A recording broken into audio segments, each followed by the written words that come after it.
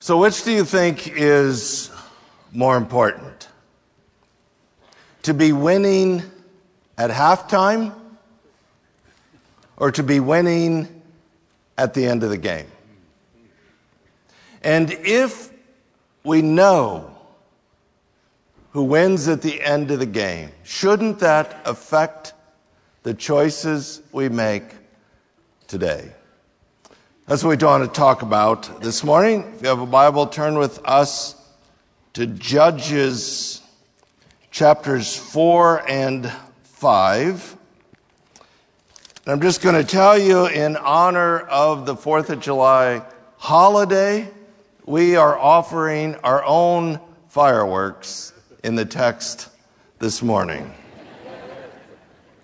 The challenge of this particular story is that it is told twice. Chapter 4 is the narrative version. Chapter 5 is the poetic version. And the best way to understand this is to take the two chapters, lay them over one another in order to understand the story. So that's what we're going to do, a little bit of back and forth between chapters 4 and 5. So we're actually going to start in chapter 5, verse 1. Then Deborah and Barak, the son of Abinoam, sang on that day, saying, that the leaders led in Israel, that the people volunteered, bless the Lord. Hear, O kings, give ear, O rulers. To the Lord I will sing praise to the Lord, the God of Israel.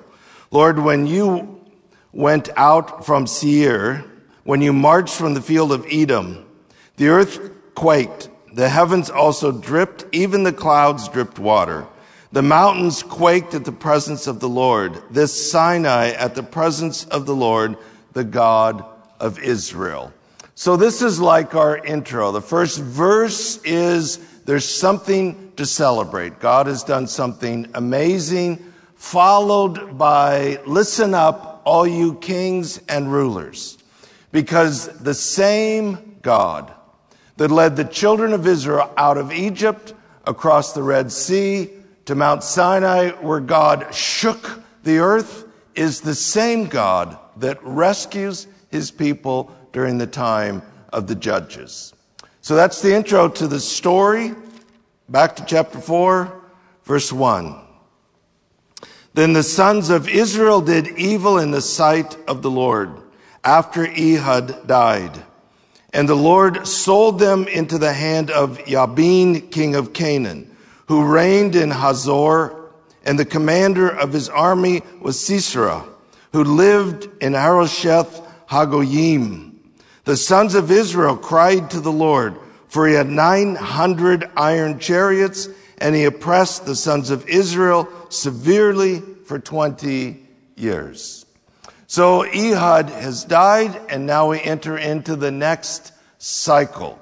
Again, introduced, the people did what was evil in the sight of the Lord. As a matter of fact, it says the people again did evil in the sight of the Lord. It's a reminder that nothing that follows was necessary.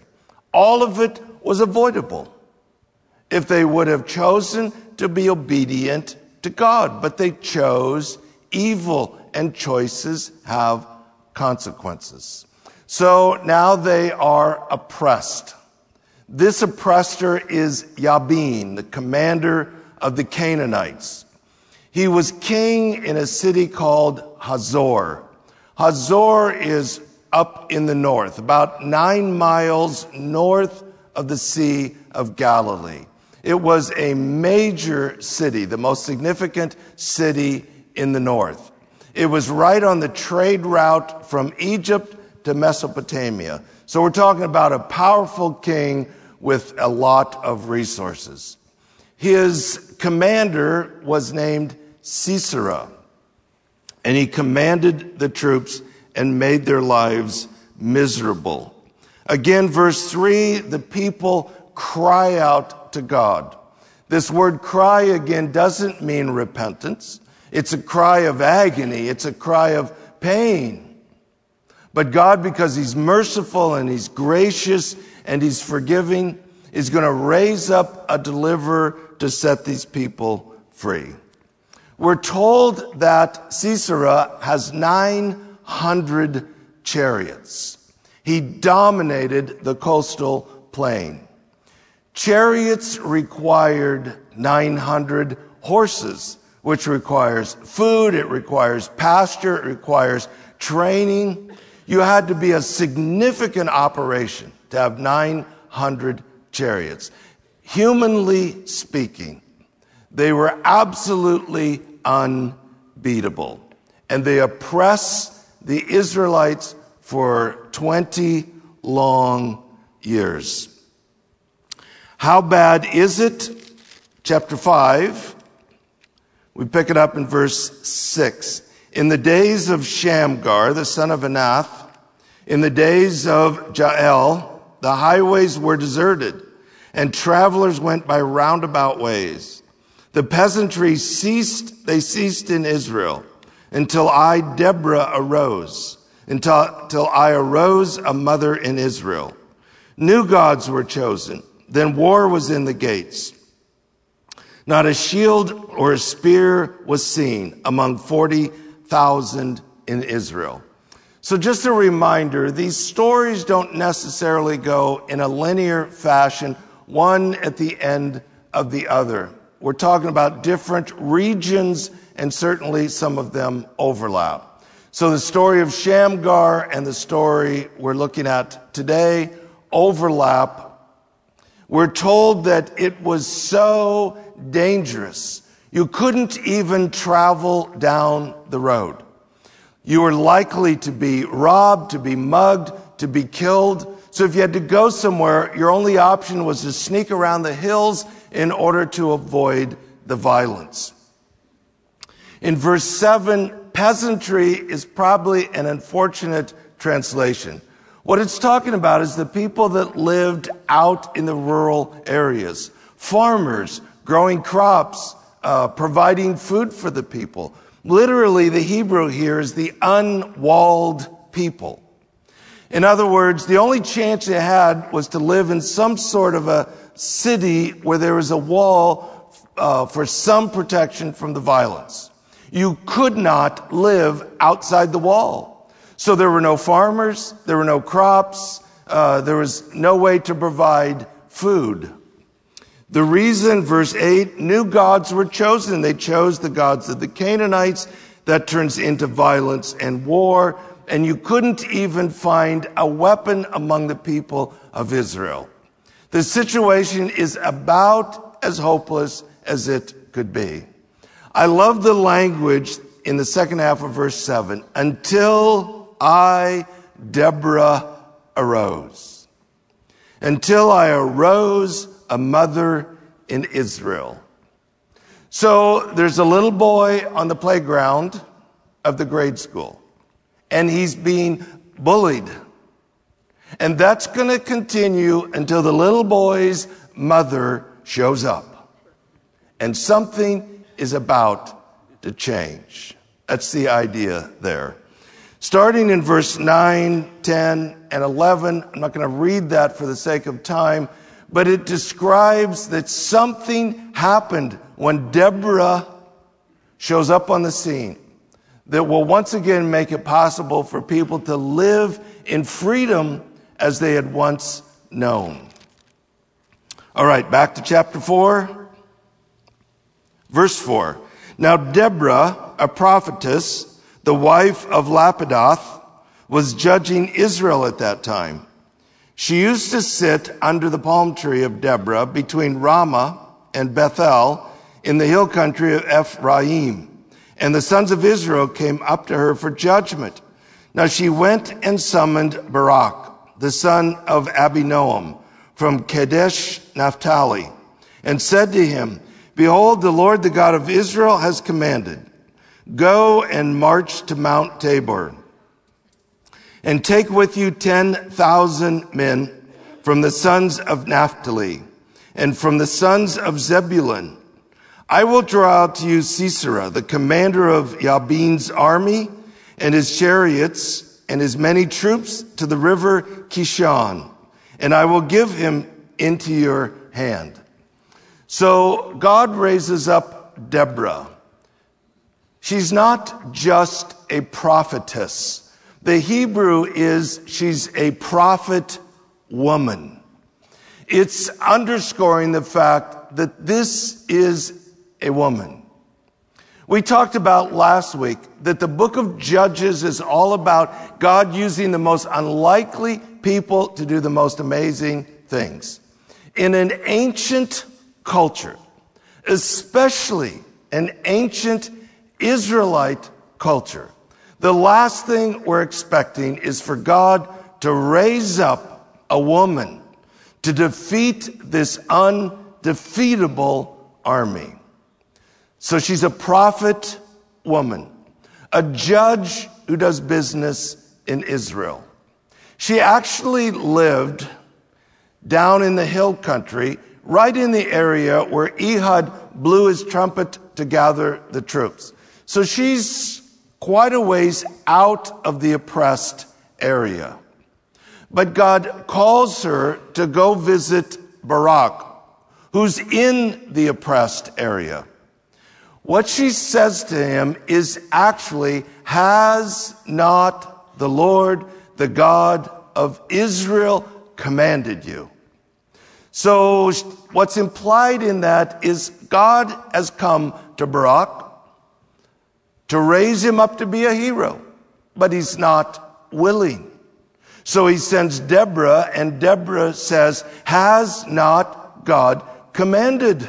Listen, fella, it's time to be obedient. The plan is have 10,000 troops meet on the top of Mount Tabor. Tabor is kind of a cone-shaped mountain in the north. It is the traditional site of the transfiguration of Jesus in the New Testament. Here it was a logical meeting place. Everyone knew where it was, and the chariots could not come up the mountain.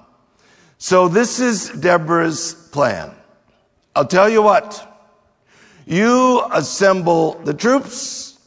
By the way, the troops have no weapons. And I'm going to go stir up Sisera and his 900 chariots and make him really mad and draw him out, and then you fight him. It's a bit like saying, David, you go up the mountain. I'm going to go poke Goliath till he's really mad, then you fight him. Verse 8, then Barak said to her, if you will go with me, then I will go. But if you will not go with me, I will not go. She said, I surely will. I will surely go with you. Nevertheless, the honor shall not be yours on the journey that you are about to take. For the Lord will sell Sisera into the hands of a woman. Then Deborah rose and went with Barak to Kadesh. Barak called Zebulun and Naphtali together to Kadesh, and 10,000 men went up with him. Deborah also went up with him. So Barak says, all right, here's the deal. If you come with, I'll do it. If you don't come with, I won't do it. Now, it's easy to be critical of Barak. But let's stop and think about this. He is being asked to go to war with 10,000 soldiers, primarily unarmed, against a seemingly unbeatable foe. This was absolutely a suicide mission. So the fact that he is willing to go is quite remarkable and shows a significant amount of courage and faith. He believes that God is with Deborah, and if Deborah goes, then God goes. So Deborah agrees. I would say Barak is amazing. Deborah is really amazing. So she says, I'll go. But here's the deal. Because of that decision, you will not get the honor killing. The honor killing had to do with, at the end of the battle, one commander kills the other commander in an honor killing, and that is the final defeat. So what Barak is told is that will not come to you, but rather will be a woman. Our assumption at this point is that's going to be Deborah. In chapter 5, verses 13 through 18, there's an overview of who joins in with Barak and who doesn't. I'm going to let you read that at your leisure because of time. We pick it up then, chapter 4, verse 11. Now Heber, the Kenite, had separated himself from the Kenites, from the sons of Hobab, the father-in-law of Moses, and had pitched his tent as far away as the oak in Zaanim, which is near Kadesh. Verse 11 is what we'd refer to as an editorial comment. It just is kind of inserted in there. It doesn't advance the story. We read verse 11 and we're kind of like, who cares? Like, whatever. What's being said is there's this man by the name of Heber, who is a Kenite. We learned about the Kenites in chapter 1. They had joined the tribe of Judah. So they lived way in the south. But somewhere along the way, Heber decided, I think it looks like the Canaanites are going to win because they're way out ahead at halftime. So I'm changing teams. So he moves way up north. That's all we know right now. It's a bit of a teaser. Verse 12. Then they told Sisera that Barak, the son of Abinoam, had gone up to Mount Tabor. Sisera called together all his chariots, 900 iron chariots, and all the people who were with him, from Harosheth Hagoyim to the river Kishon. Deborah said to Barak, arise, for this is the day which the Lord has given Sisera into your hands. Behold, the Lord has gone out before you. So Barak went down from Mount Tabor with 10,000 men following him. The Lord routed Sisera and all his chariots and all his army with the edge of the sword before Barak. And Sisera alighted from his chariot and fled away on foot. But Barak pursued the chariots and the army as far as Harosheth Hagoyim. And all the army of Sisera fell by the edge of the sword. Not even one was left. So Sisera sees that Barak is assembling the troops. He calls out all of his troops. He calls out his chariots. And it's time for war. Deborah is watching. And at a strategic moment, she says, arise. I believe this is the moment where she sees the storm clouds forming in the horizon. I'll come back to that in just a moment.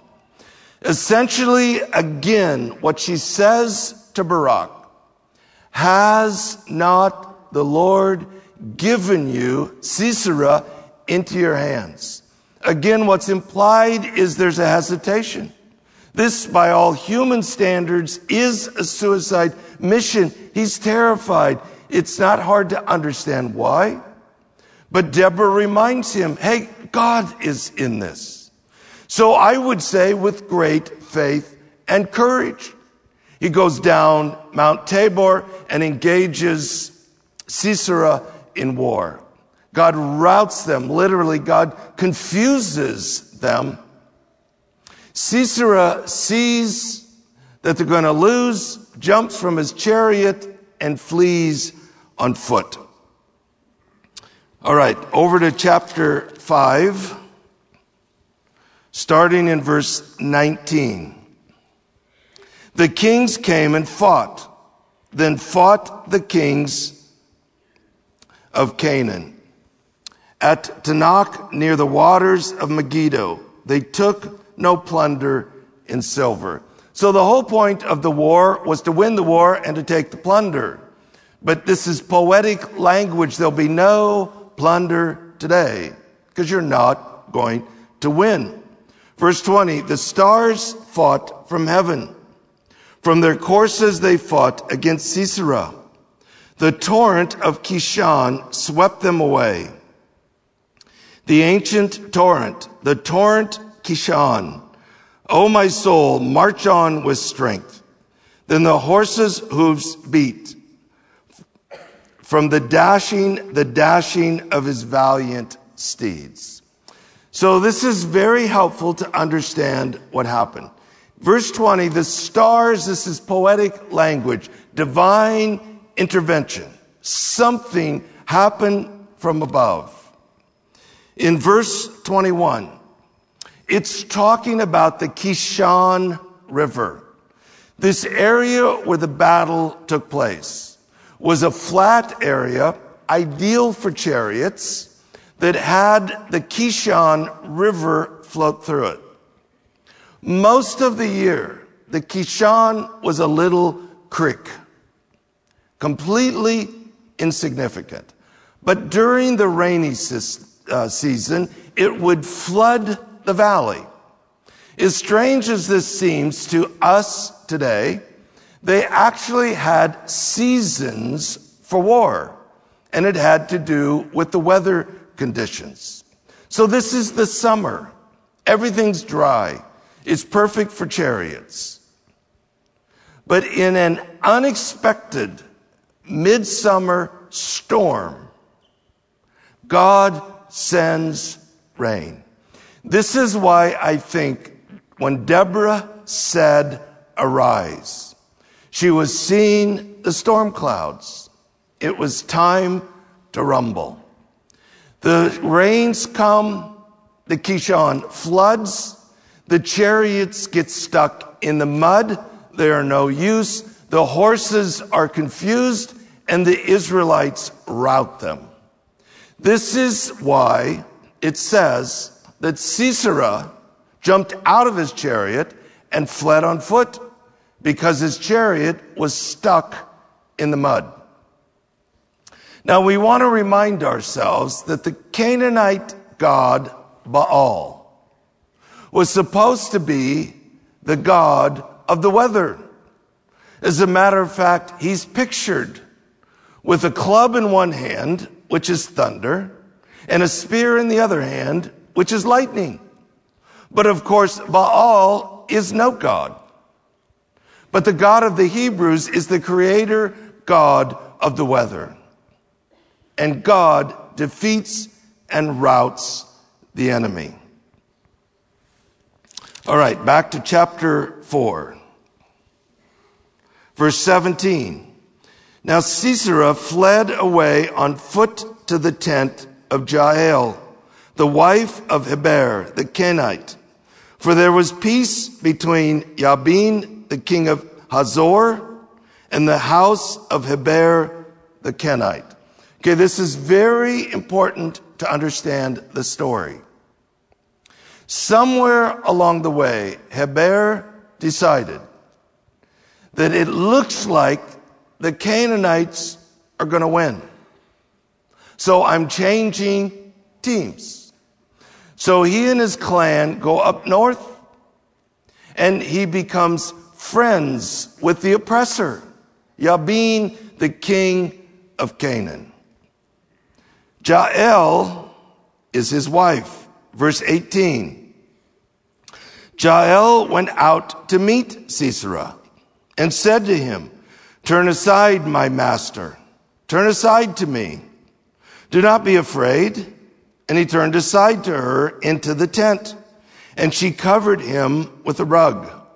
He said to her, "Please give me a little water to drink, for I am thirsty."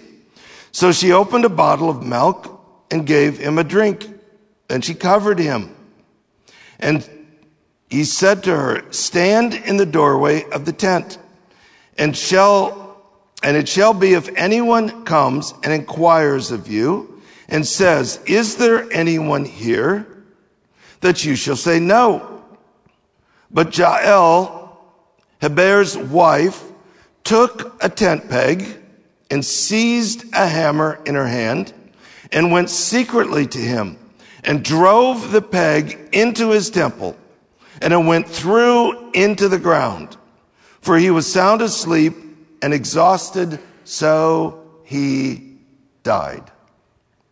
So this is very much like the Ehud story. You have almost no details of the battle, but you have a very graphic murder scene. In this case, Jael has a choice to make. She knows that her husband has changed teams, and he's now with the Canaanites. But she's smart enough to figure out, wait a minute, it looks like the God of the Hebrews must have won, because Sisera is on the run. So this is the moment of truth. She has to decide, which team are you on? So she chooses in this moment to pledge her allegiance to the God of the Hebrews. When she invites Sisera in, the language has sexual overtones. This is kind of a theme here moving forward. She's kind of luring him in. You have to understand that when we're talking about oppression, we're talking about horrific oppression, especially to the women. So in an unexpected twist, God is going to raise up two heroic women to put a stop to it. Her own husband has sided with the oppressors, but she's going to go against that and make her decision for the God of the Hebrews. So she invites him in. She refers to him as her master. It's the same word that was used of the servants of Eglon when they found their master dead. It's reflective of this is the master of the Canaanites, but she's choosing the God of the Israelites. She lays him down, covers him up. He wants some water to drink. It's not a bottle of milk. It's a skin of what we would refer to as yogurt. It's still served in the Middle East today. When he says to her, verse 20, "Stand in the doorway of the tent, and it shall be if anyone." The actual Hebrew here is if a man, male, if a man comes and says, "Do you have a man with you in the tent?" Again, it carries the idea of a woman having an affair with a man in her tent. And her husband comes home and says, "Do you have a man in there with you?" Make sure you tell him no. It carries this idea that she's going against her husband, and she's choosing the God of the Hebrews. So Sisera goes to sleep. She picks up a tent peg. She picks up a hammer. In that culture, the women were responsible for putting up the tents and taking down the tents. She was no stranger to tent pegs and to hammers. And she drives the tent peg through his temple all the way through and pins his head to the floor of the tent.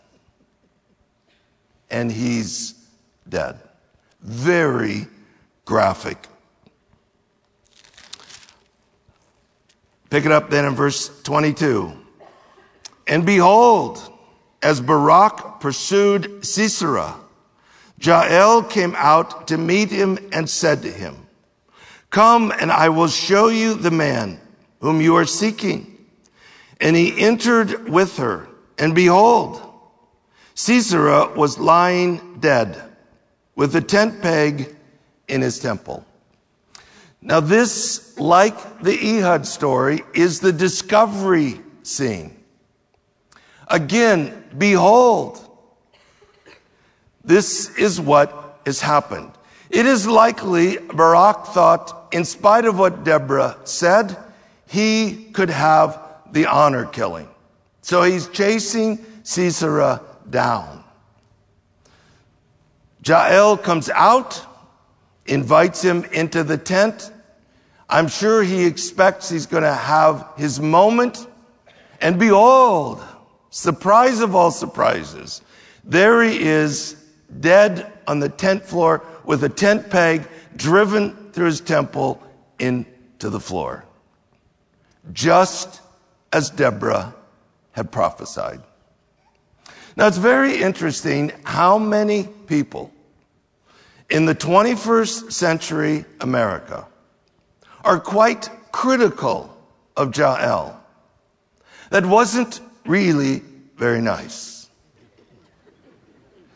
Let's be honest, it's easy sitting on our padded chairs with our air conditioning, headed to the restaurant and then to our safe homes, to be critical about a culture we know nothing of.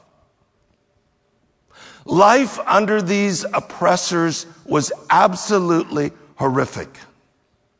And it was most horrific to the women. Women were systematically raped, tortured, and killed. And finally, God raises up two heroic, courageous women to put a stop to it. To put a stop to it. Jael is not condemned. She is celebrated. Chapter 5, verse 24. Most blessed of women is Jael, the wife of Heber the Kenite. Most blessed is she of women in the tent. He asked for water, she gave him milk. In a magnificent bowl, she brought him curds. She reached out her hand for the tent peg, and her right hand for the workman's hammer. Then she struck Sisera. She smashed his head. She shattered and pierced his temple. Between her feet he bowed. He fell, he lay. Between her feet he bowed and fell. Where he bowed, there he fell dead. Very graphic language. As graphic as the English is, it's quite a bit more graphic in the Hebrew. Verse 27 has strong sexual overtones. It's like, what is the deal with him laying there between her legs, dead on the floor of the tent? Again, understanding the oppression and the violence that was happening to women in this culture. Here is Sisera, the one behind the oppression. And now he lies dead by the hands of a woman at her feet between her legs. God's had enough of this. And he uses a heroic woman to finally put a stop to this horror. That's the imagery. It's very graphic here. Starting in verse 28. Now is Sisera's mom. And she's waiting for her son to return because she wants all of her stuff. The whole point was the spoils of victory. She wants more. Out of the window she looked and lamented. The mother of Sisera through the lattice. Lattice carries the idea that while the Israelites were in tents, the Canaanites were in luxury. Why does his chariot delay in coming? Why do the hoofbeats of his chariots tarry? Her wise princesses would answer her. Indeed, she repeats her words to herself. Are they not dividing the spoil? A maiden, 2 maidens for every warrior. To Sisera, a spoil of dyed work, a spoil of dyed work embroidered, dyed work of double embroidery on the neck of the spoiler. So Sisera's mom is wondering, where is he? Why is this taking so long? The princesses are his harem. And they're essentially saying to her, it's probably because there's so much plunder. There's so much stuff to be collected and brought back. It's just taking a really long time. Now, when they say a maiden, 2 maidens for every warrior, the Hebrew is a womb, 2 wombs. It's talking about the soldiers raping the women. Again, it's reflective of how horrific this oppression was. Now think about this. Sisera's mom and his harem are actually celebrating that part of the plunder is a womb. 2 wombs per soldier. And they need to do that before they come back. It's just an insight as to what was happening. Verse 23 of chapter 4. So God subdued on that day Jabin, the king of Canaan, before the sons of Israel. The hand of the sons of Israel pressed heavier and heavier upon Jabin, the king of Canaan, until they had destroyed Jabin, the king of Canaan. And then the last verse, verse 31 of chapter 5. Thus let all your enemies perish, O Lord. But let those who love him be like the rising of the sun in its might. And the land was undisturbed for 40 years. Verse 31 is what we would call the big idea or the exegetical idea of the story. The wicked perish, and those who love God shall be blessed. It's a theme that runs throughout the Old Testament. So here's a question. Why is this passage so graphic? Why is it so graphic? Why not a nice, cleaned up, sanitized Bible story? Answer, because evil is evil. Because wickedness is wickedness. It's not cleaned up. It's not sanitized. These were real people enduring a horrific situation because of the foolish choices they made. The people chose evil.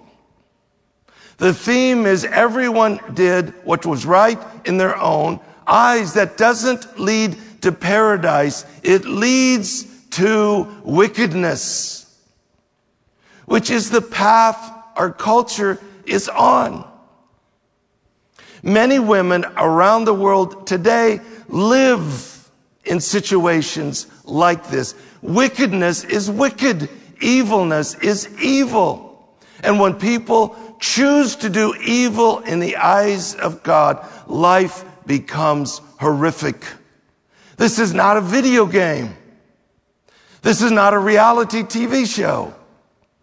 This is the real world of what happens when people choose evil.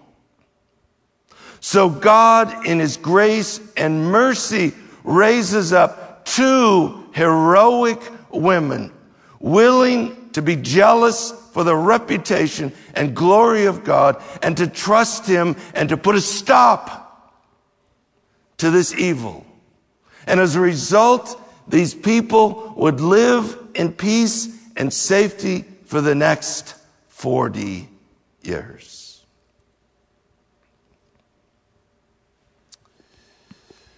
We are reminded that Heber, who halfway through the game was convinced the Canaanites are winning.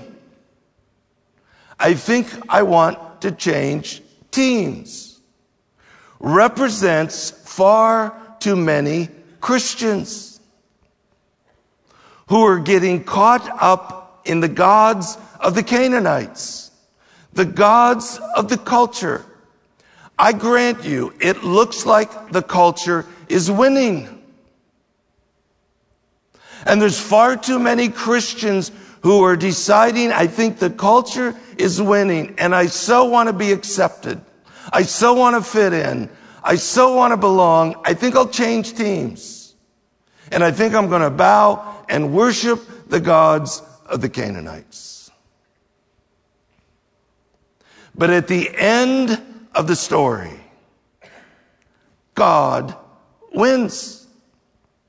We're on a mission this summer to raise up people, heroes of the faith, who are jealous for righteousness, who are passionate about the glory and reputation of God, who are willing by faith to take their stand for that which is right. We're on a mission to encourage people to have the faith and courage to face your stuff. Deal with your sin. Deal with what is evil and unacceptable in the eyes of God. Have the courage to deal with it and to face it and to experience the grace and the forgiveness and the freedom that God offers through Jesus the Savior. At the end of the story, there's going to be winners and there's going to be losers. What's it going to be for you? Our Father, we're thankful this morning that when we were lost in our sin, you sent the ultimate deliverer, Jesus, to be the Savior of the world. God, may we not get caught up in the current of the culture. May we take our stand for righteousness. May we be a light in the darkness, that others might come to know the Jesus who has set us free, in whose name we pray. Amen.